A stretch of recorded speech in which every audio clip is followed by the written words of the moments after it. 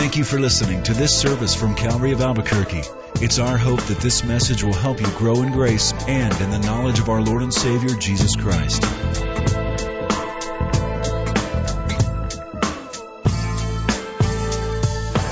Heavenly Father, we bring our hearts to you, our ears, our minds, the way we're going to process the thoughts and the words, truths that we're going to hear. And pray, Father, that all together they would bring growth and maturity, responsibility, and honor to your name. Thank you that we have the privilege to gather together in a country that we can sing and worship and read the Bible freely. We thank you for that. And we pray, Lord, that we take advantage of it and apply these things to our lives in Jesus' name. Amen. Well, today we begin a study on one of the most fascinating people in history, Paul the Apostle. It's such an overwhelming topic that honestly I didn't even know really where to begin. I've loved studying about Paul for years, and to refresh myself on some of the truths about his life, his upbringing, has already been very rewarding. The big thing to remember with Paul, as we work our way through his background today, is the change that occurred in this man. It's monumental. And we'll discover that in the next few weeks, this change that transformed him from a tyrant to an evangelist. I want to start off with a little story. Once upon a time, a prince fell in love with a fair maiden. An enemy captured her and held her captive in a tower. The prince had plans to rescue, and so he recruited the help of two small animals. The first was Claude the caterpillar. Claude was a crusty character with a bad attitude. The prince gave him the message, and he started inching his way toward the tower. Claude was a bit fat, and he complained as he sweated. "Wouldn't you know it? The sun would have to be shining today." Just then the weather began to change. Clouds moved in and little drops of rain started falling. And Claude grumbled, "Rain, great. I hate rain." But he made his way to the tower. He searched for a way up, and he found a vine growing alongside. Inch by inch up the vine he went, but it was a rose bush. And all the way up you could hear him say, "Ouch, ouch, ouch." When he finally reached the window, he said to the fair maiden, "Hey lady, come here. You the maiden in distress?" She nodded as she looked down at this sweaty, muddy caterpillar.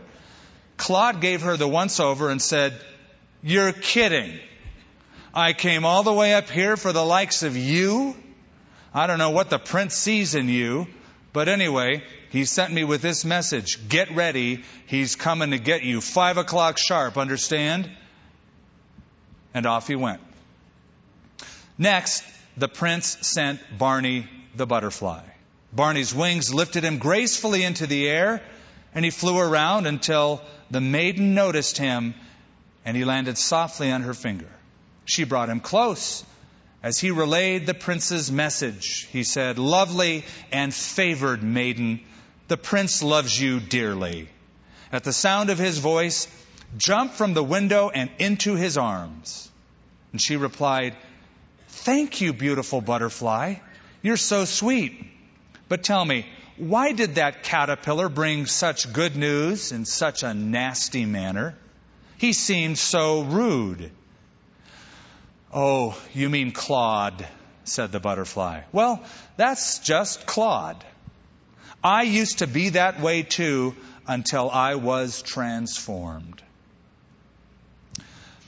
Saul of Tarsus gets transformed from a crusty old character into some beautiful creature who soared God's love and God's grace. And we're going to look at that in the next few weeks, and especially today as we look at the profile of a radical rabbi. Today I want you to notice with me his personal profile, what he was like growing up. What made this guy so unique? And what was his early years, early stage in his life like? What kind of stuff did he learn in school? What was his home life like? And how was all of that personal background fitted into the kind of person God would make him as the apostle to the Gentiles? And moreover, why, with all of that rich background, does Paul at one point in his life, and you'll read it today, say, "It all means nothing to me"? I have a friend, and you've heard him on a few occasions here. His name is Marty Getz. He's a piano player, worship leader, born-again Jewish believer. And he has one of his classic songs, "Hallelujah to Yeshua from a Jew who never knew ya." I love that song. And I've heard it 100 times probably over the years. This is "Hallelujah to Yeshua from a rabbi who never knew ya." Saul of Tarsus attains an incredible high stature in Judaism up until the day of his salvation. What I'd like you to do today is take off your 21st century glasses that would view him as a Christian preacher and put on your first century glasses that would view him as a Jewish man in a Greco-Roman culture. And we're going to follow the footsteps of Paul.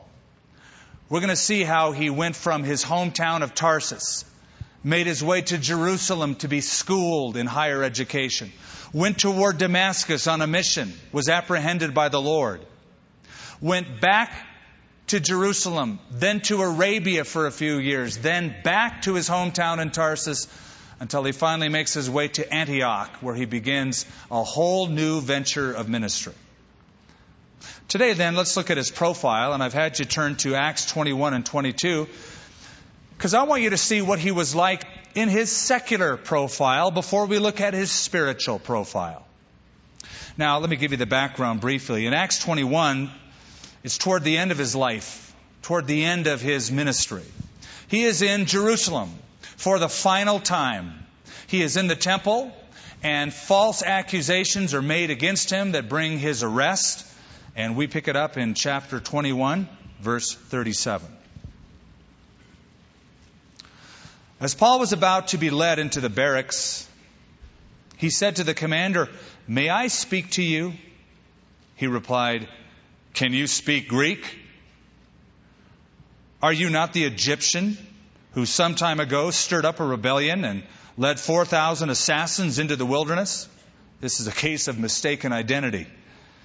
And Paul said, "I am a Jew from Tarsus in Cilicia, a citizen of no insignificant city.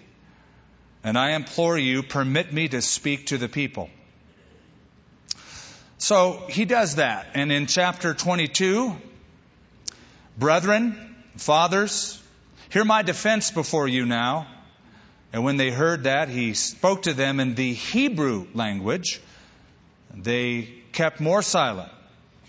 And he said, now he's speaking to the crowd, "I am indeed a Jew, born in Tarsus of Cilicia, brought up in this city," that is Jerusalem, "at the feet of Gamaliel, taught according to the strictness of our fathers in the law, and was zealous toward God as you all are today." Now, go down more toward the end of that chapter. He gives his speech in Hebrew. The commander doesn't understand it because he's speaking Greek and Latin. He doesn't understand the Hebrew Aramaic language. So the crowd erupts into a riot. Now look at verse 24. "The commander ordered him to be brought into the barracks and said that he should be examined under scourging so that he might know why they shouted so against him. And as they bound him with thongs, Paul said to the centurion who stood by, 'Is it lawful for you to scourge a man who is a Roman and uncondemned?' When the centurion heard that, he went and told the commander, saying, 'Take care what you do, for this man is a Roman.' The commander came and said to him, 'Tell me, are you a Roman?' He said, 'Yes.' And the commander answered, 'With a large sum I obtained this citizenship.' And Paul said, 'But I was born a citizen.' Then immediately those who were about to examine him withdrew from him, and the commander was also afraid after he found out that he was a Roman, and because he bound him.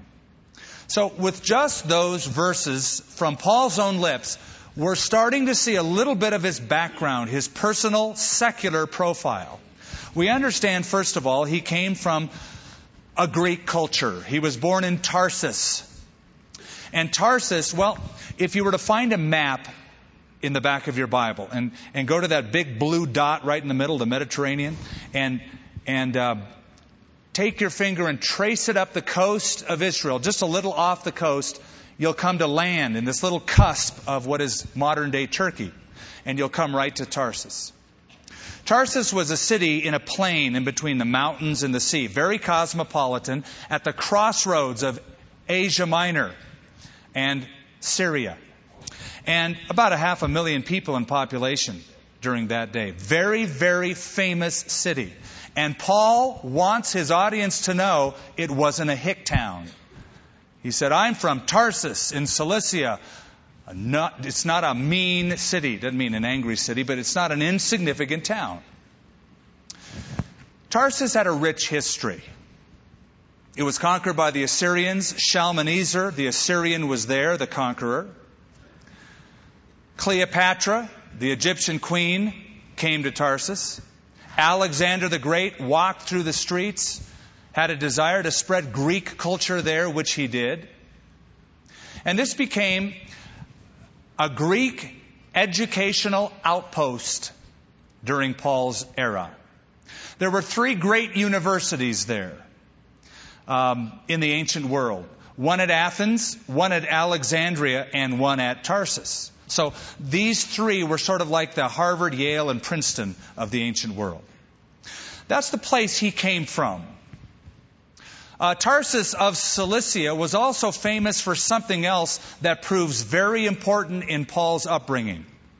It was a place where they made tents.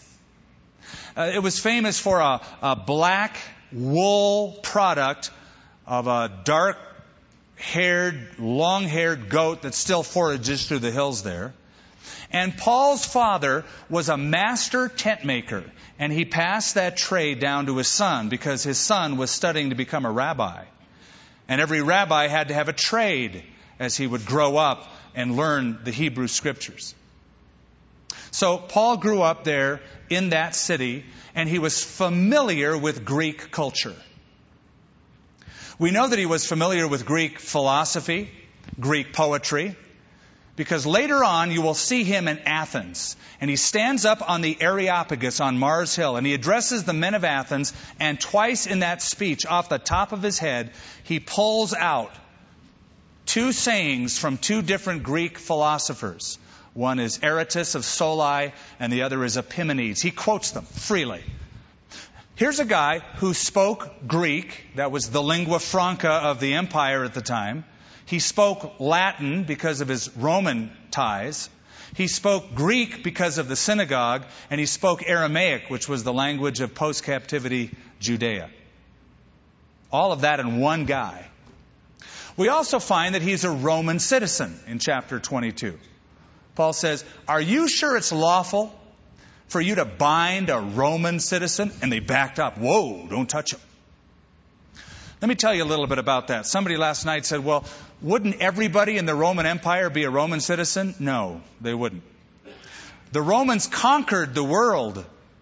So there were the Roman citizens and the subjugated people. But they were the boss. A Roman citizen, a civus Romanus, you could become one 4 different ways. Number 1, you could be born a citizen because your parents were Roman citizens. Number 2, if you fought in the military or had 2 or 3 years of military service for Rome, they would offer that as a reward. Number 3, you could be given Roman citizenship by the emperor himself because of some great deed that you did for Rome. Or number 4, you could buy it. And it was very costly. 2 years' worth of wages of a working man it would cost to buy Roman citizenship. That's why this centurion says, no, wait a minute. It cost me a lot of money to become a citizen. Paul said, I was free born. I was born one. If you were a Roman citizen, you had rights, privileges. Number one, you couldn't be bound. It was unlawful. Number two, you could never be scourged like Jesus was. And number three, you would never be crucified. There was a fourth advantage. If you were a Roman citizen and you were in a court case, you could always appeal your case directly to Rome, even to Caesar himself, which Paul does. When he's arrested in Jerusalem, he's brought to Caesarea, and he gets the runaround with his court trials for a couple of years. Till finally they bring out a new Roman governor, and he goes through all the rigmarole of Paul's trial, and Paul just says, you know what? I stand before Caesar's court where I ought to be judged. I appeal my case to Caesar. And the governor said, you appeal to Caesar? Then to Caesar you will go. That was the right he had as a Roman citizen. What about his name? We call him Paul. He introduces himself as Saul.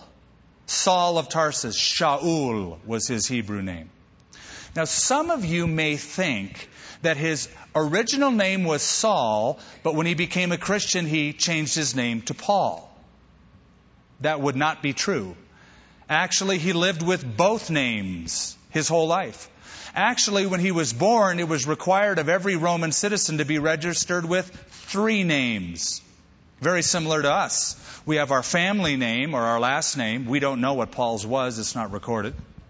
Then you have the first name, called in Latin the praenomen, and that was for him Shaul, Saul. He was named after the first king of Israel. And then there was an additional name called the cognomen, and that was Paul, or Paulus. So he was born.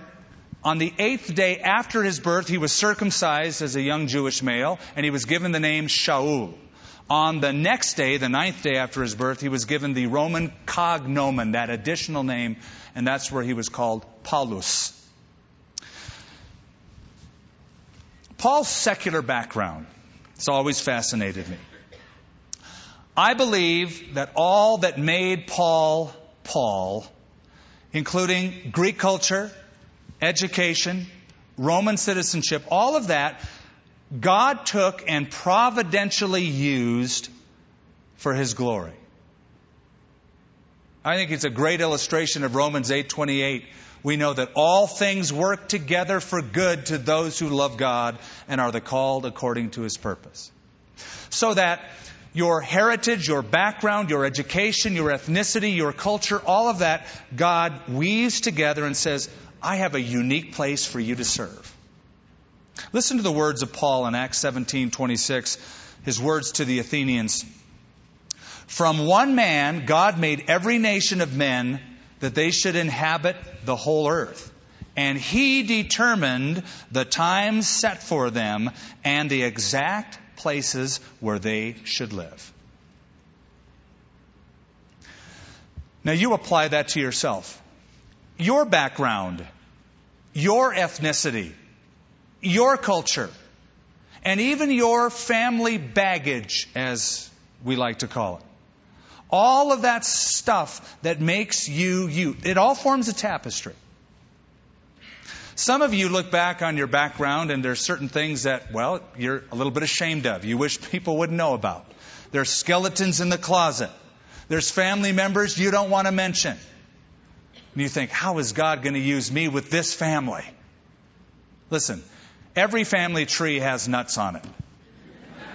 That's all right. And I believe God loves to redeem it all, restore it all, and use it all.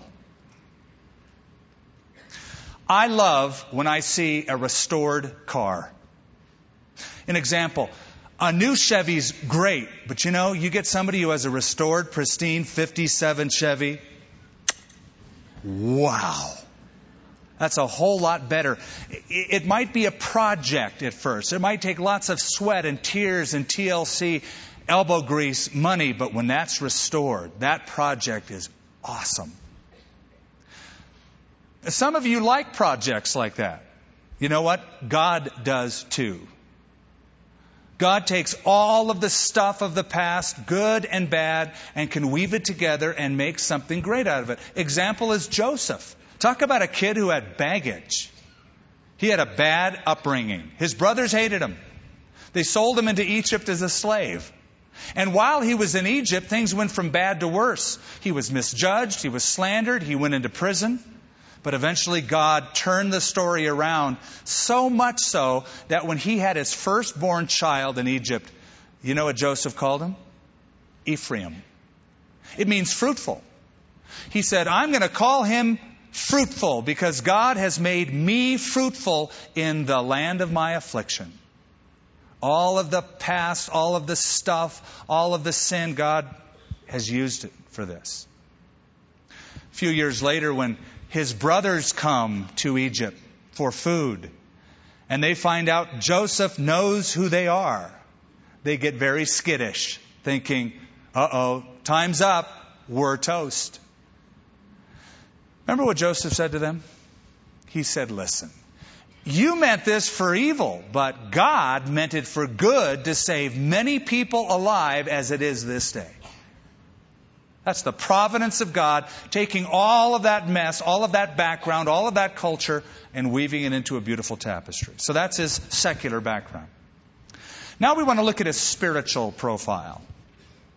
Did you notice in both of the cases that Paul addresses either the commander or the crowd, he introduces himself as, I am indeed a Jew. He didn't say, I want you to know, I am a Christian preacher. In fact, as I read the Bible, Paul didn't call himself a Christian. Because you probably know that the term then was a derisive term. It wasn't a good term. So Paul introduced himself as, I'm a Jew. And he never ceased being Jewish. That was his culture. That was his background. Over and over again, you'll read in the book of Acts, and Paul went to the synagogue as was his custom. That was the cultural, spiritual center. Why am I saying that? Because I want you to understand something, that Christianity is not some Western religion, as I hear it called by some Gentile brand. It is Messianic Judaism where God has extended the net to everyone. In Romans, Paul will say this, you're a wild olive branch grafted in to the tree of Judaism. So Paul says, I'm Jewish. He received the Jewish Messiah. Well, turn with me to Philippians chapter 3 and let's look at what he says about his spiritual upbringing. Now you got to understand a little bit about this chapter. Paul has some enemies, and his enemies are attacking him. And every time that happens, Paul finds himself in a weird position of having to defend himself. He doesn't want to, but he does a couple of times in the New Testament. Here's one of them. Verse 4, Philippians 3. Though I also might have confidence in the flesh, if anyone else thinks that he may have confidence in the flesh, I more so. So now he's going to begin. And this really isn't his testimony as much as his bragamony. He's going to brag about his pedigree, his spiritual profile. I was circumcised the 8th day of the stock of Israel, of the tribe of Benjamin, a Hebrew of the Hebrews. Concerning the law, I was a Pharisee. Concerning zeal, persecuting the church. Concerning righteousness which is in the law, blameless.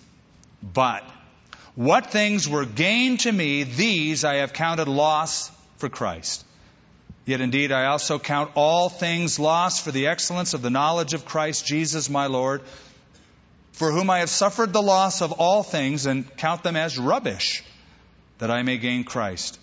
And be found in him, not having my own righteousness, which is from the law, but that which is through faith in Christ, the righteousness which is from God by faith. He takes us back to 8 days after his birth. I was circumcised on the 8th day of the stock of Israel, of the tribe of Benjamin.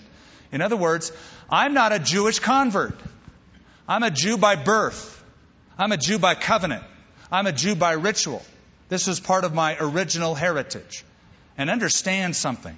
Paul was proud of that heritage, especially early on in his life. If you go to Jerusalem today, the tour guides like to say things like, go ahead, walk up to the Western Wall and pray right there at the Western Wall. Even though they say God will hear prayers all over the world, here it's a local call. They love to say that. They want you to know, hey, this is God's town, man. This is where He hangs out. This is where the temple once stood. And Paul proudly leaned on the heritage of being circumcised, that ritual of every male Jewish baby. And you know what? A lot of people, perhaps even some of you, look back to your early heritage and you lean on a ritual. I was baptized. I was christened. I was confirmed. Understand something about Paul, and he's making the point clear. Paul was very devoutly spiritual and very religious, but he was very unsaved. He was very unsaved. Very devout, very spiritual, very religious, but he was unsaved to his own admission. He says that he was a Hebrew of the Hebrews in the same passage. Or, better translation, I was a Hebrew born of Hebrew parents. I was Greco-Roman in my culture and citizenship, but very Jewish in my upbringing. A Hebrew of the Hebrews. I kept the traditional Hebrew culture. So, though I had a Greco-Roman profile, he would say, I made sure that I was never tainted with the values or the temptations of the Greek culture. The synagogue he went to would speak Hebrew and Aramaic, not Greek. He was a purist. Now, let me help you understand what it was like to see him grow up. You ready? While he was a toddler, he was already learning the Shema, Deuteronomy chapter 6, verses 4 through 9. As a toddler, he was taught to memorize it. And he had to recite it back to the Hazan, the ruler of the synagogue. So picture little toddler Saul saying in that cute little voice, Shema Israel, Adonai Eloheinu, Adonai Echad. That's just the first verse of several. A little toddler had to say that. And the Hazan made sure that he said it with the right rhythm, cadence, emphasis, cha in all the different words. All of that had to be perfect. That's a toddler. By the time he was 5 years old, little Shaul had to memorize the Hallel. That's 6 Psalms. Psalm 113 to Psalm 118. It's the Psalms that are sung every Passover. 5-year-old, he had to memorize them. At age 6, he was taken to the synagogue where he learned to read and write in the Hebrew script. At age 10, he was already studying the oral law, the Mishnah, the tradition of the fathers. At age 13, 12 or 13 back then, he was given the status as an adult member of the Jewish community. He was made a bar mitzvah, a son of the commandment. By that time, he had mastered Jewish history. He was able to wrap his hand and his forehead in the phylacteries, the tefillin, the prayer boxes, every morning for his devotions. Okay, now, when he's 15 years old, picture your 15-year-old boy or girl. At age 15, he enters into a rigorous study of the codified oral law, the multi-volume set, the Talmud. Okay, that's 15 years of age. Now he's ready for serious study. Now, at that point in his life, they ship him off to Jerusalem for deep rabbinical study for about 5 or 6 years. Notice what he says in this profile. He says that he was a Pharisee. Now, you've read the New Testament. So you see that and go, I wouldn't brag about that. I know what a Pharisee is. I read what Jesus said about these characters. Every time Jesus mentions them, he says, you hypocrites, you whitewashed sepulchres. However, Pharisees originally were not like that. Originally, Pharisees were the most devout Bible readers, Bible students in Judaism. You see, the word Pharisee, parashim, means the separated ones. They basically said, look, We don't want to go into captivity again. We're going to keep the law, study the law, do it with all of our heart, be separated totally unto God. That was Saul of Tarsus, a Pharisee. As a Pharisee, he was mentored, Acts 22 tells us, by a famous guy named Gamaliel. Now, Gamaliel, or as they called him, Gamliel, was the grandson of, I'm going to call him the MVP of Judaism, Hillel, the famous rabbi who is written about everywhere in Judaism. The grandson was Gamliel, and Gamliel taught Saul, Shaul, mentored him. Gamaliel was so famous that even the Talmud said when he died, the glory of the law passed away, because he was such an articulate, incredible teacher. Now, while he was under Gamaliel, he would learn from this mentor every day. And I'll tell you why I'm going into detail here. It's when you understand his training with Gamaliel that you understand why Saul of Tarsus was so angry and hateful toward Christians and decided, I'm going to go out and find them and arrest them. Because Gamaliel, his mentor, a contemporary during the time of Jesus Christ in Jerusalem, saw the growth of the Christian church in Jerusalem, and Gamaliel wrote a very famous prayer condemning the Christian heretics. Let me read it to you, a portion of it. Let there be no hope to them who apostatize from the true religion, Judaism. And let these heretics, how many soever they be, all perish in a moment. That was the mentor of Saul of Tarsus. No wonder he turned to be so vitriolic. Well, during this time, he was memorizing great sections of the Old Testament, huge portions of Jeremiah and Isaiah, which would prove helpful later on when he wrote letters to Rome and Galatia. He also learned a very specific way of communicating with his mentor. A question and answer debate forum, known in the ancient world as the diatribe.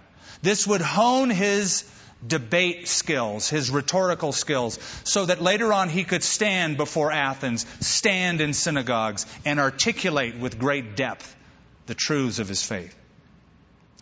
Also in verse 6, he tells us about his spiritual zeal. Concerning zeal, I persecuted the church. In other words, I was so zealous and sold out to Judaism that I'd arrest and kill people who weren't. That's how into it I was. Look at his spiritual practice. Concerning righteousness which is in the law, I was blameless. That's quite a statement. I don't know if you understand how impacting that statement is. I've never met anyone who could say that. Concerning righteousness, if you want to say, I want to find a guy who keeps all the laws, the Ten Commandments, the Old Testament, and the oral law, who's blameless, Paul says, that would be me. Incredible. Here's a guy who could say, if anybody deserved to be saved, deserved heaven, it would be me. Boy, that's dangerous thinking. I wonder if some of you think you deserve to go to heaven. I know I don't. I know that it's all by God's grace. I talked yesterday to Franklin Graham. He told me about a politician he was speaking with who may run in a couple years for presidency. I won't mention who it is. But the guy said he was a Christian. Well, you ever tell that to Franklin Graham, he's going to find out. You make sure you know what that means. So Frank goes, well, how do you know you're going to go to heaven? That was my Franklin imitation. All right. The guy said, well, I'll tell you what. When I'm up there, if I get up there and God says, why should you enter in? I'm going to say, I married an angel.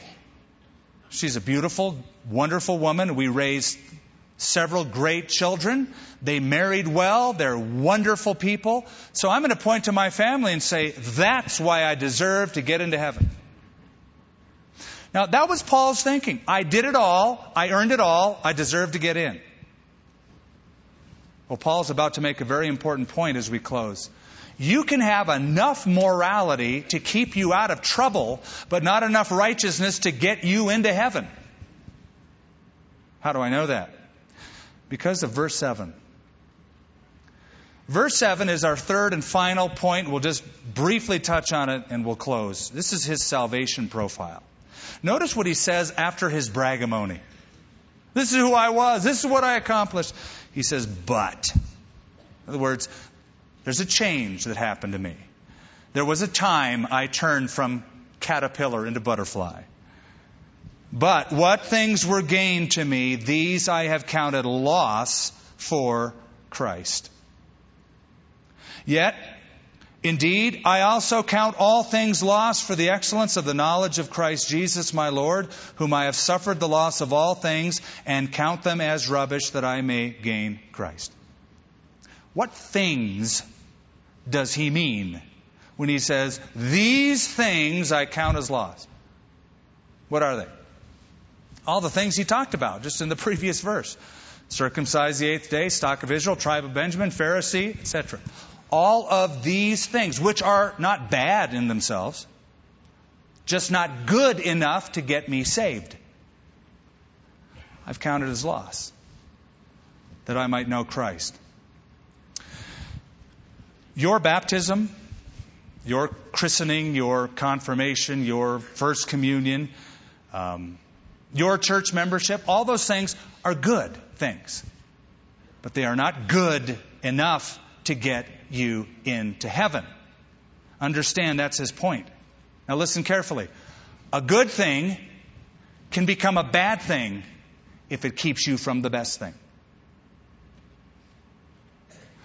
So even a man's religion can damn his soul forever if he tries to use that as a substitute for simple trust in Jesus Christ alone.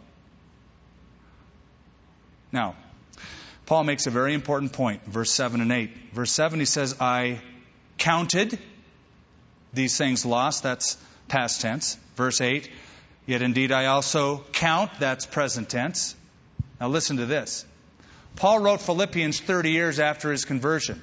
This is what he's saying. I made a choice 30 years ago. I don't regret that choice.